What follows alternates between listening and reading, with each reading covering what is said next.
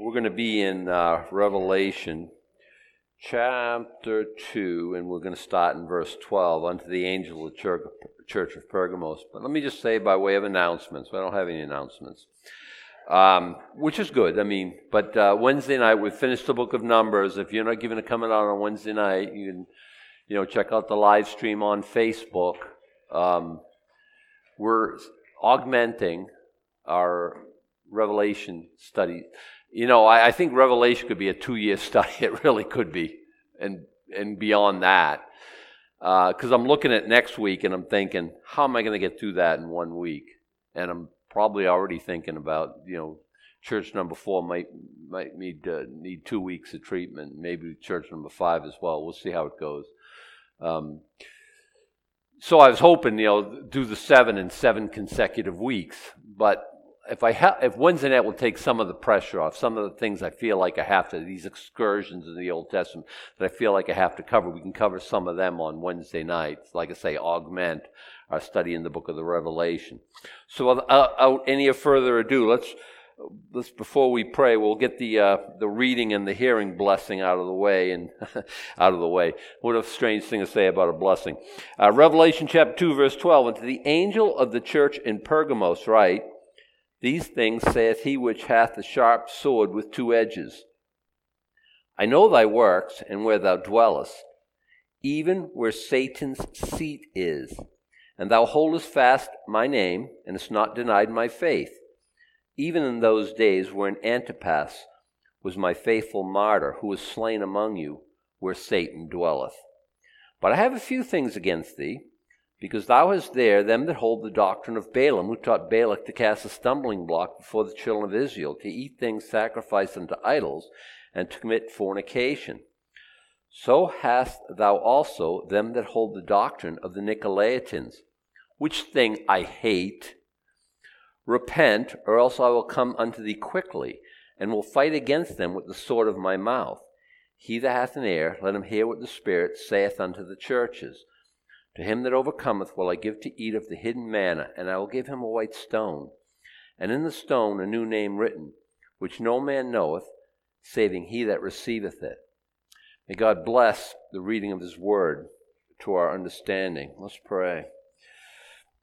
Father, as we, unpack this and drill down, we pray for a spirit of understanding. You wrote it for a reason. You're trying to reveal Jesus Christ to us. And that's what we want too. Father, we want to see Jesus, and we want to understand what he's saying to his churches, what he's saying to us. So give us that spirit to receive. We ask it in Jesus' name. Amen. Unto the angel of the church of Pergamos, any guesses? You wouldn't guess it. It's, written in ancient. Ephesus means darling. So we talked about that. Smyrna means myrrh. Pergamum, which is probably the more correct pronunciation. Gamos means, gamos, like polygamy, monogamy, bigamy. It's got to do with marriage, right?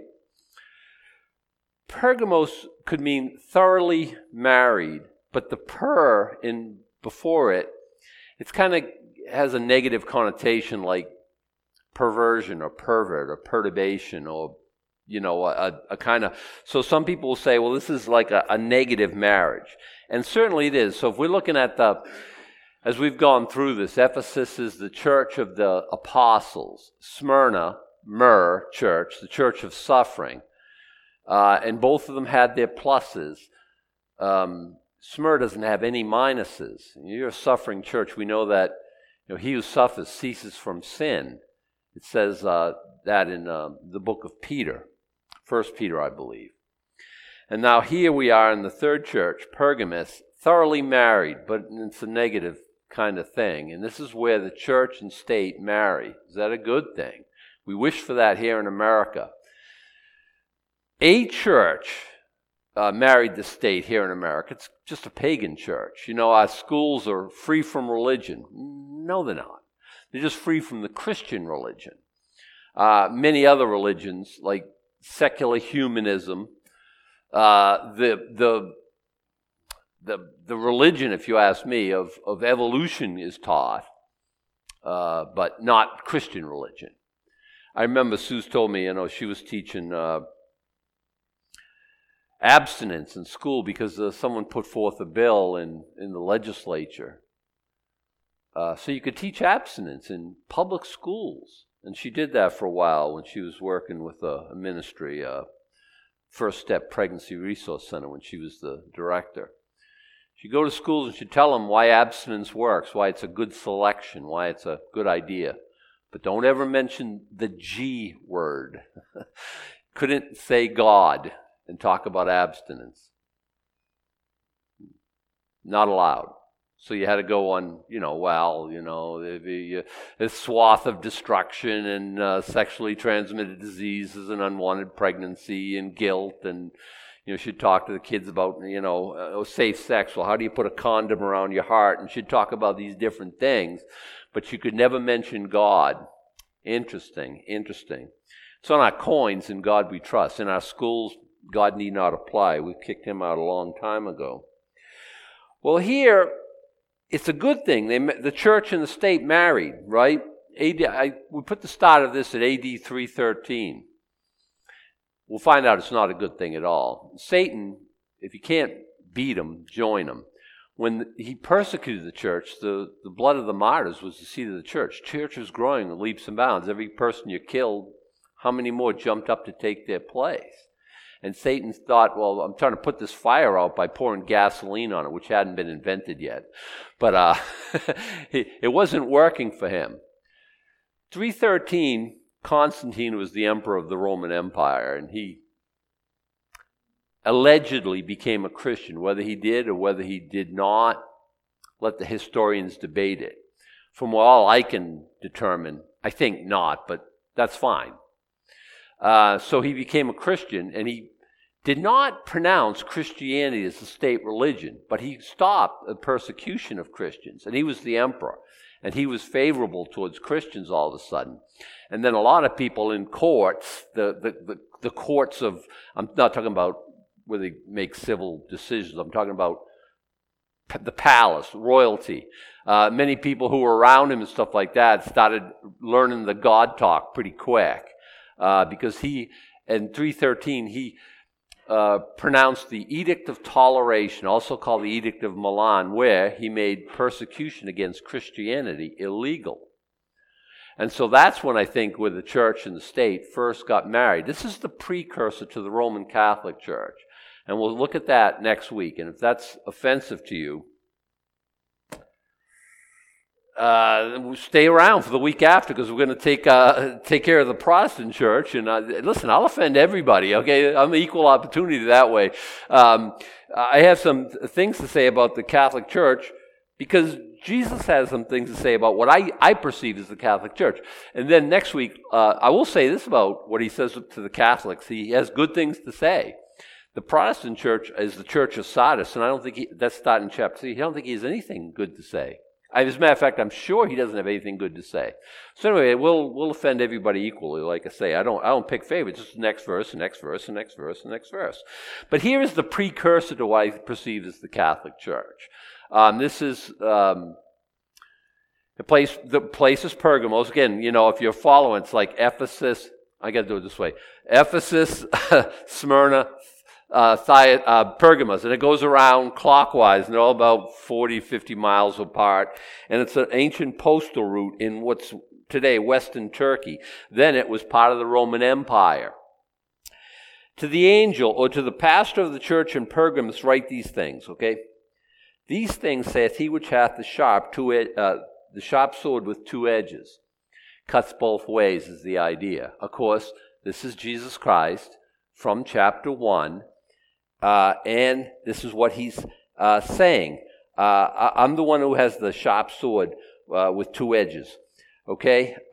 What is that? It's the Word of God, and that's Hebrews chapter 4, verse 12. We can take that up another time. I think we're very familiar with that. I know thy works. Okay? Now, when God says, I know your works, is that a good thing or is that a bad thing? Well, it depends on your works. And I bet, if you're like me, good and bad.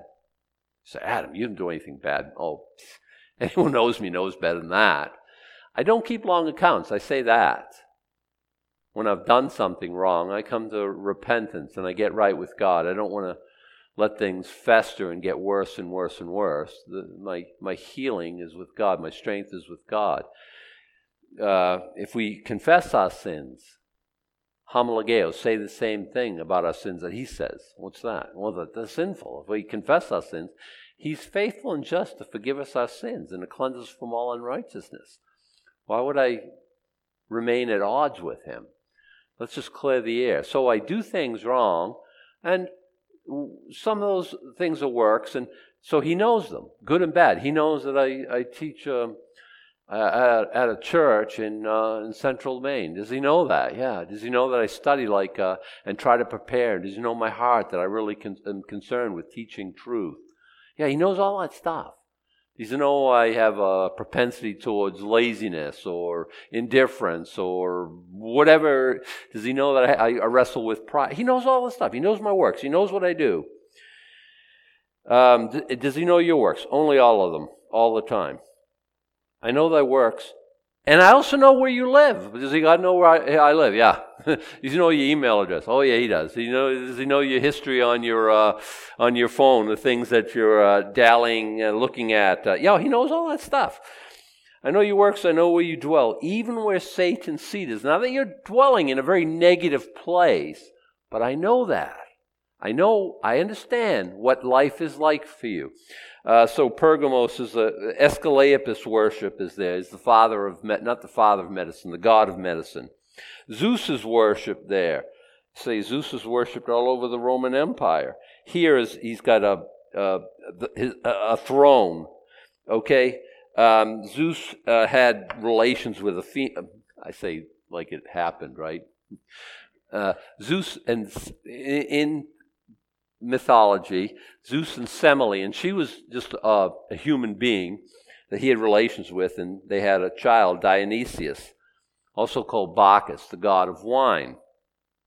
This is a satanic stronghold. This is a place where satanic worship happens, okay? Like, I don't know, New Orleans during Mardi Gras. There still is... there still is religious strongholds all over the world. Strongholds, isn't it? There are religious centers. Is that less offensive? Mecca, Jerusalem, the Vatican. Again, New Orleans. Don't tell me Dionysius isn't worshipped in New Orleans. I'll laugh at you. There's still strongholds. There's still places of worship, places where, and at this time, there weren't no atheists. They weren't no, good English, Adam. There were no atheists in this day. People, if you were a non-believer, they'd think you were a fool. The only question of what God you worship. Well, here's one of the places, even where Satan's seat is, I would suggest that's a stronghold. Listen, the strongholds in our life, we let Satan get a toehold. It becomes a stronghold, and then it becomes a stranglehold. Are there parts of your life that you just think, I'm never going to bring this under? Well, easy enough. The Holy Spirit of God in your life is more powerful than any satanic. Maybe perhaps in some areas of our life we need help from a brother or sister who are close to pray with us, to fast. But Satan does not have the right to have strongholds or strangleholds or toeholds in your life. But he'll take whatever you give him. But here he's living in this place where Satan's seat is. That's where he shows up to go to work every day. I don't know where, where it talks about where Satan is. Is it making reference to that throne, that colossal throne of Zeus here? I don't know that. I know thy works and where thou dwellest, even where Satan's seat is, and thou holdest fast my name. You're in a bad place. You're in dire straits. You're in a tough place to be a Christian, but you're holding fast my name. And I know that. I know what you're doing. And I think that's a wonderful commendation. Would to God that he would say that of this church. Thou holdest fast my name. You're not ashamed to speak the name of Jesus Christ. You're not. You know, you're not trying to be relevant. You're not trying to be groovy. You're not trying to be cool. You're not trying to go along to get along. You're standing out like a sore thumb, and you're holding fast my name and hast not denied my faith. That's a wonderful commendation. Many people are denying. People who were faithful at one time are no more. It's the age of apostasy. People are leaving the church in droves. I can catalog them. I can tell you about them. I'm not talking about the rank and file, people who attend church. I'm talking about people who preach the gospel of Jesus Christ, who aren't among the faithful anymore. But you, he says, you have not denied my name. Even in those days wherein Antipas, my faithful martyr, who was slain among you where Satan dwells. Okay, who's Antipas? Nobody knows. So why is he talking about? Well, because Jesus knows. And this is unnamed guy. Jesus says, you know, I remember Antipas. He was faithful even to the point of death. Me and Sue was talking about this the other day. New administration coming in. She said, what are we going to do? Well, what we've always done. We're going to be faithful to God. Come what may. The worst they can do is kill us. But I've made that choice a long time ago. Faithful in life, faithful in death. And I joke about this all the time, but it's not really a joke, right? When somebody threatens you with death, really? You're going to send me home to be with Jesus, huh? Well, you threaten me with a good time. What else you got? Is that like I'm supposed to like shake in my boots? I'm not interested in dying violently. It might happen. I don't know. What are we going to do? Indeed, we're going to be faithful to God. And she was looking for a better plan. Like, what are we going to do about this specific situation? What are we going to do about this? What are we going to do about this? And if you think it's going to be status quo, you haven't been paying attention very well. Right now the law of the land in America is if a homosexual couple comes to you and says, we want you to marry us, you have to do that. Has that happened during the last 4 years? No. Has anyone been prosecuted for that, I mean? Not to my knowledge. Will it? 2021, you can bet. There's no doubt about it. Will it happen here? I don't know. I know my determination. I know that I'm not going to go against the Word of God. Say, what are you, a homophobe? Not at all. I just know what the Bible has to say about sex sin in general and homosexuality in particular. And I'm not changing my opinion. I'll be Antipas if I have to be, and if I die, I die. If I get thrown in jail, I can do prison ministry from the inside. It's all the same. We'll all have to go to jail. Well, maybe, I don't know. I mean, I don't know what's coming. I mean, I really, really, really don't. Susan Mohead, she wants me to have a good, thorough plan. I'm thinking, okay, let's stop, let's pray, let's determine. But I know in the general, but I don't know in the particular. I just don't. Antipas, though, we don't know anything about him. We know this. He died as a martyr, and Jesus knows him. We do know this. His name means against all. Now, I got to tell you something. That's interesting to me because is that his real name? Don't make too much of it. It's Herod Antipas, so you know what I mean. But against all, I mean, everyone was saying, "Hey, you got to go along, get along. You got to do this. You got to." And he's like, "Nope. Me and Jesus, we are a majority, and I'm going to be faithful to him." And some will say, well, you'll die then. And he did. Being faithful does not secure you. You're not Teflon, like, I'm 10 foot tall and bulletproof. Nobody can touch me, which is true until God says, okay, it's your time to die. And he will he let Antipas be slain. But he was faithful. And that's what Jesus Christ is looking for. There's places all over the planet where what I'm doing now is against the law. Will it be against the law here? At some point, I'm sure that's going to happen. I mean, we're going to study the book that tells us that's going to happen. Will America be the last? I don't know. I don't think so. We're trending badly. But let's put that aside for now. Antipas, he was my faithful martyr who was slain among you where Satan dwells. Hey, there's a price to be paid for living where you're living. And that price sometimes is death, is what Jesus is saying to this church of this perverted marriage. But I have a few things against you. Okay, you've done the good things. Now here it turns to this part of the report card. This is the part where you get a D minus. I have a few things against thee, because thou hast them there that hold the doctrine of Balaam. Say, what is the doctrine of Balaam? We went over this and over this and over this, because we talked about it in Numbers, and we went through the story of Balaam. We visited it when we looked at the book of Jude, okay? It was the way of Balaam then. You know, they went at the, I can't remember, okay? It was Cain and Balaam and gainsaying of Korah, okay? They went in the way of Cain. They ran after the gainsaying, and they perished in any way in the doctrine of Balaam, whatever. Here it's a doctrine, and what it is Balaam taught Balak, he was the king of Edom, to cast a stumbling block before the children of Israel. It tells us everything we need to know right here, so we don't have to go back to Numbers, and we don't have to go back to Jude. This is what Balaam did. He put a stumbling block before the children of Israel to eat things sacrificed to idols and commit fornication. How do you do that? Because Balak hired Balaam to curse the children of Israel. He says, I can't do it. If God doesn't curse them, I can't curse them. So he couldn't get all the money that Balak wanted to give him for cursing the children of Israel. So instead he said, well, we can't curse them, but you can get them out from under God's blessing by having them be unfaithful. Well, what do you want me to do? Well, get your pretty women there and have them, flirt with and sleep with the men of Israel, which was more than just sex sin. It was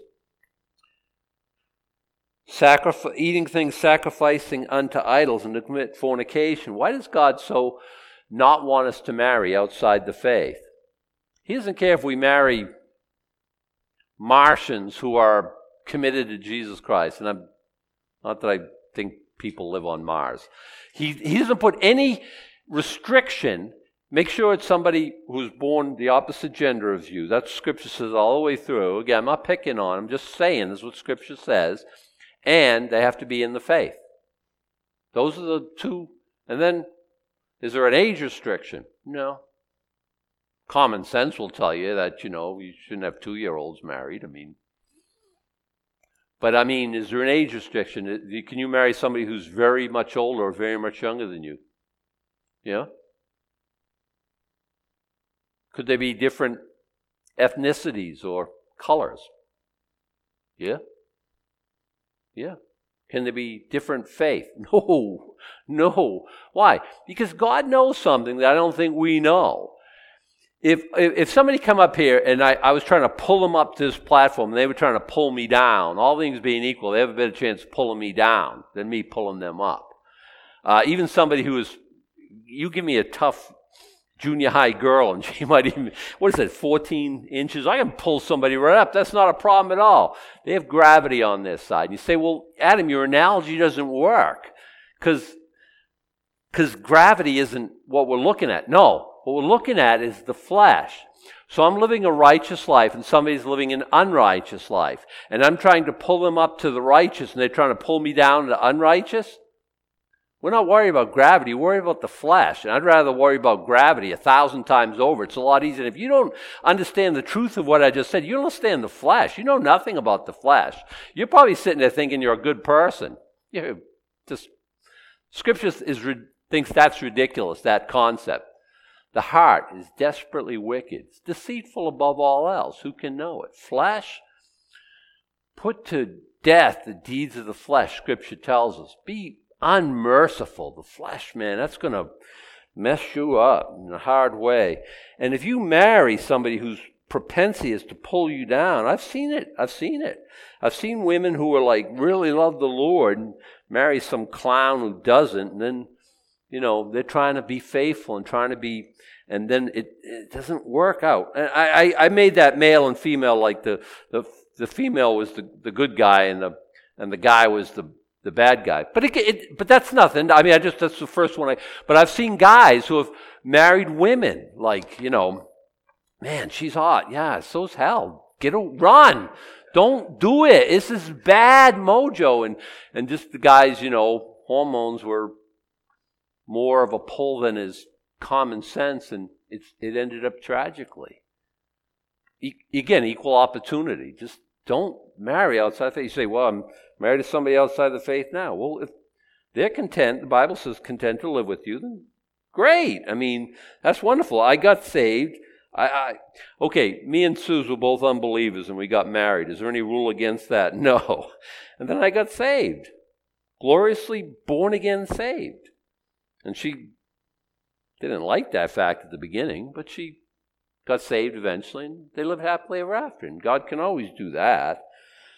But she didn't kick me out, or I think she kind of threatened to early on, but that's beside the point, right?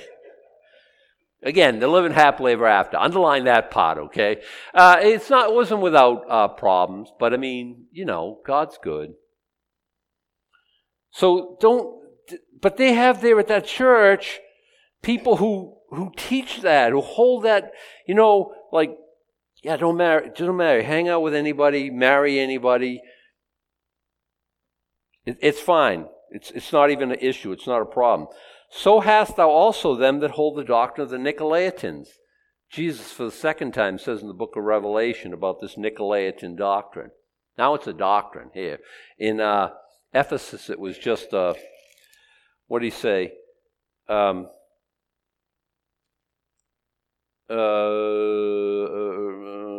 But this thou hatest the deeds of the Nicolaitans. Here it's not deeds anymore, now it's a doctrine. And I think we talked about last time, that's the idea of like conquering the laity. And we'll talk about Sardis in a few weeks. But Sardis was a church, and before Sardis, before the Reformation, we've got to remember, Martin Luther was a monk, a Catholic monk. They had monks, things called monks, and friars, and nuns, and priests, and they had bishops, and they had cardinals, and they had a pope. And all of a sudden, none of that. And people have accused us of getting rid of the clergy. We did no such thing. We got rid of the laity. Everyone here is kings and priests to God. Do I have to check with somebody and genuflect to them and kiss their ring, or to have a relationship with God? Well, Jesus didn't think so. He says, I hate that.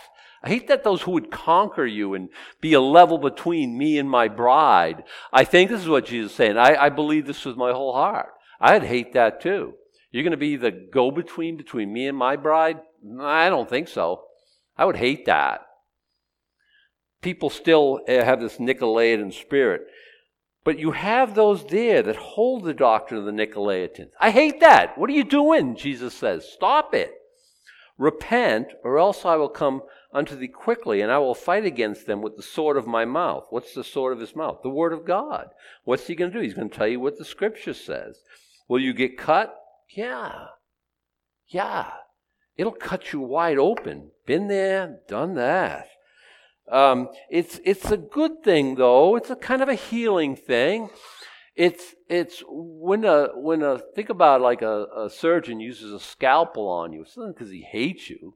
He's cutting that cancer out or whatever. And that's what Jesus Christ does with his word. He cuts out that stuff it's cancerous to our soul, to our spiritual life.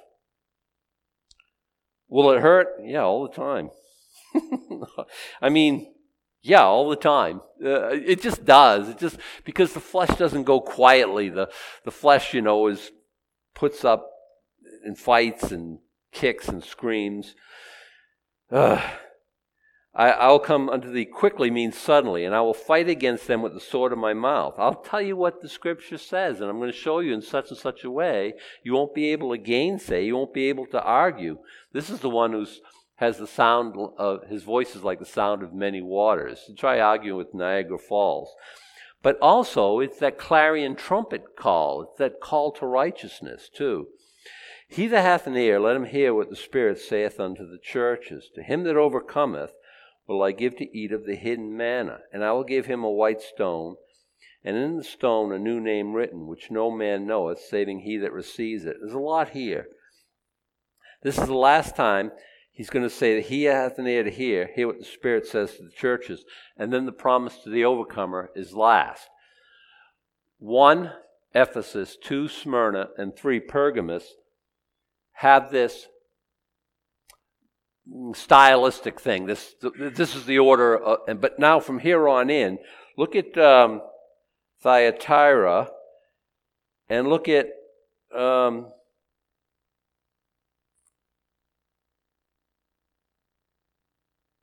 verse 26. The overcomers, what we would call inside the letter, because in 1, 2, and 3, it's kind of like a postscript. And then it ends with, he that hath an ear, let him hear what the Spirit says to the churches.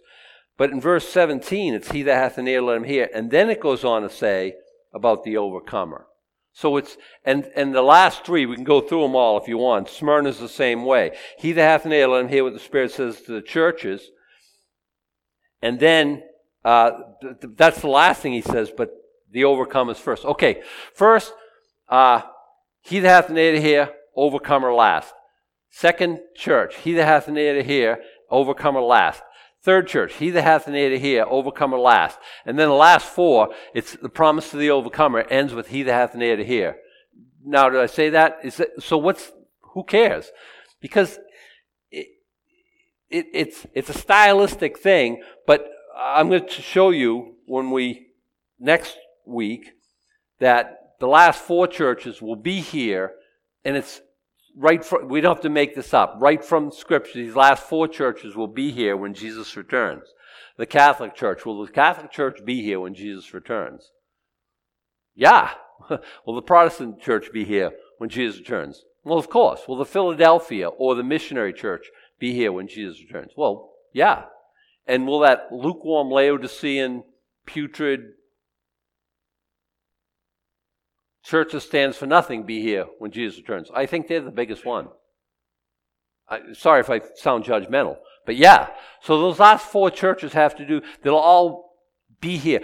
So when I talk about this, like I talk about the church age, I talk about the Ephesian church, the apostolic church, and then the suffering church, and now the church that marries the world, and then Rome, continual burning, Thyatira, and then Sardis. You get a name, but it's just a name. You're really dead. And then we look at the Philadelphian church, the church of brotherly love.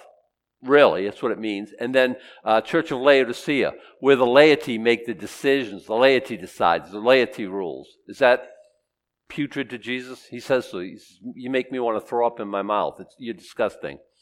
Will those 4 churches be around when Jesus Christ returns? Scripture, I'll show you that, and I'll show you that next week, because I'm looking at time and I want to get through this last bit here. So anyway, just know that there's a change here. He that hath an ear, and this is the last time the overcomer will be, it's kind of like a postscript, but this is the last time it happens. The overcomer moves to the letter, and the postscript is more that he that hath an ear, let him hear. Okay, he that hath an ear, let him hear what the Spirit says to the churches. If you got an ear to hear this, because it's to you personally. It's not just to some ancient church who lived thousands of years ago. Jesus has something to say to us. Do you have an ear to hear? To him that overcometh. Now the promise to the overcomer, okay? I promise you when we get through all the promises of the overcomer, we'll go back and we'll look at them all and we'll make some dramatic conclusions. To him that overcometh, and there's a different promise every time. I will give to eat of the hidden manna. Manna? What is it? What is manna? What is it? It's kind of a joke, okay? You'll get it on the way home. You'll like it. Look, what is manna? It's the bread that came down from heaven that sustained them in the wilderness. I bet it's got like vitamin B and C and elderberry and zinc and calcium. I think it's all you need to sustain life. What it tastes like? It was sweet, and it looked like coriander, and it had a kind of good sweet taste to it. If you like sweet, you're all set, right? It was not. Or am I thinking of something else? Can't think of something else. Manna is manna. Would you like that? I'd like that. I would love that. Well, you're going to have it. Your overcomer is going to have that. What a blessing. But this is the part, I spend much time here. I'll give him a white stone. In the stone a new name written, which no man knoweth, saving he that receiveth it. White stone. Now, I was listening to John MacArthur, and he says when you played the ancient games, this stone was like, it was an invitation to the feast, and it would have your name on it. You won in wrestling or the hurdles or whatever and stuff. And so here's the stone, and here it's like a personal invitation to the feast that was accompanying the games. It's a good thought. I don't know how I can prove that or disprove it. Someone would say that this is acceptance. This is like, when you try to join a secret society now even, there's, not suggesting you should do that, but there's like, you're blackballed. You get a black, nope, that's a against vote. And the white stone is a like Jesus selecting you. Yeah, maybe. And some have made that white stone a diamond. Still, to me, diamonds aren't a boy's best friend. If somebody gave me a big diamond, I'd think of the commercial value and what I could get for it. I wouldn't put it in a ring and walk around with a big doorknob looking like, it's not what I want. But this excites me just the same because of the new name written on it. Listen, what's your name? It's the collection of syllables that your parents gave you because they liked the sound of it, or they named you after. My name is Edward Adam. Did you ever know that? And I was named after my father's great-grandfather several generations ago. So I never met the guy. I think he was dead before I was born. My middle name is Adam, which was my dad's name. He took a lot of grief for it growing up, so my parents didn't want to name me Adam, and I just never identified as Edward. I mean, I never, Edward, what is it? It's not a bad name, it's just not, my family still calls me Eddie. My mom calls me Eddie. Do I look like an Eddie? No. I don't know. Someone told one of my friends that, I think it was your brother. Oh, because they both knew me, and he was talking to him. He said, "Oh, his real name's Edward. Call him Eddie next time you see him." So we were working in Woodland, and some guy shouting, "Hey, Eddie! Hey, Eddie! Eddie! Hey!" And I'm like, "What's that guy want?" Just walking, not talking to me. I finally turned around, and it's a guy I knew, and he's waving and stuff. And I said, "Oh, guess who learned a new trick?" And if you call me Eddie, it's not insulting. It's I don't care. I just not. When I was a little guy, it was Little Adam, because after my dad, but when I outgrew him, the little went away. You can call me Little Adam, too, just whatever, call me anything you want, but that's the name, Edward Adam. My parents gave me. What is the name God gave me? You say, what do you mean, what's the name God gave you? Think about Moses. The Egyptian princess found him in the water, and she called him Moses. That isn't even the name that his parents gave him. We don't know his Jewish name. More important than that, what's the name that God gave him? Nobody yet has ever asked me, I'm having a baby. What should I name my son? What should I name my daughter? Nobody asked me. They never do. I offer solutions. Usually I'm reading something. Oh, Shephatiah. Anyone pregnant? That's a good name for a little boy, Shephatiah. I'll be reading, something like that. Nobody ever asked me why. Because they're not my children. Naming something shows ownership. Except if you have a Jeep and your grandson names it Toby, that's the name, because it doesn't matter if he's making the payments or not. It's Toby. So I drive Toby the Jeep. Great. But you own something. You get a chance to name. You own you have a child. You get a chance to name that. What is God? Do you pray? I don't know if people do that. Maybe some do. We never really did. I want to name Micah 6:8, spell it with numbers, 6:8, and she said, that ain't happening. So we named him Noah David. Micah David, I mean. Did I say, yeah, no. We named him Micah David, which names we both like. So we name. What does God name? Is that important? Is that important to you? God wanted to name me John instead of Adam. Is that like super uber important? Well, John means grace. Is that what he wanted to call me? Adam means man. That's about as vanilla name as you can have, you know. But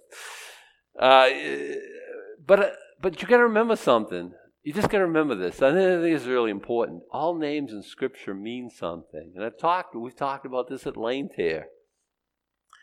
You know, the name Ephes Demon. That's where David, beloved, defeated Goliath. What does Goliath mean? I have no idea. Big, tall, scary guy. I don't know what Goliath means. But it was an Ephes Demon. What does that mean? Border of blood. Is that interesting? I think it's fascinating. The name Pergamos means pervert marriage or wrong marriage. Is that important? I think so. Ephesus means darling. Remember the church that left its first love? All these names mean something, and they have something to do with something. God names things, and it's important the way that things are named. And God names people. He says, you're going to call him this name. You're going to call him this name. The angel comes to Mary. Call him Jesus. He didn't speak Greek to Mary. He said, call him Jehoshua. Salvation. Because he's going to save his people from their sins. Names mean something. They always mean something. And it has to do with your purpose. When God names something, he calls it this because it has to do with, what is your purpose? Why were you created? People go off and try to find themselves. Listen, I totally get that. You're like, why am I? What am I all about? Why did God make me? What does he want me to do? What is the whole, hey, it's all in your name. That's the whole thing. You don't get this stone with your name on it. Eternally, you're going to say, what was that all about? Why was I created? Why was I even formed? What was I supposed to do? Did I come close? Did I do it? Eternally, you're going to be wondering, did I miss the mark? Did I do it or not? The stone says, this is your name. This is what I've called you. This is why I created you. This is so important to me. Listen, I only get one shot at this whole thing. What's it all about? Make a lot of money, have really groovy vacations, drive a fast car, live in a big house. That's the whole thing. Really? That sounds like a silly reason it's axiomatic. Money doesn't make you happy. We've all figured that out by now, hopefully, right? Why did you make me, God? Hey, I'm going to tell you. You're going to get up to heaven. I'm going to give you a stone. And it's going to have your new name. The name I called you, the name I wrote down. The name, why I made you to be who you are. I have an idea. It's going to say something like rabbi or something, teacher.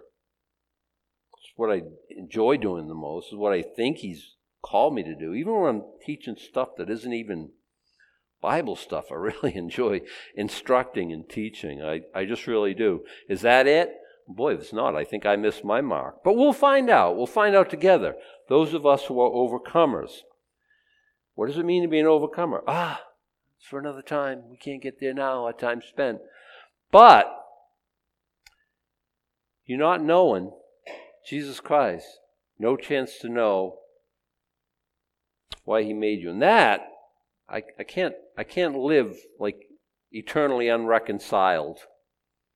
This is a big thing for me. I hope it's a big thing for you. Let's stand, let's pray, and let's go out of here praising our Lord.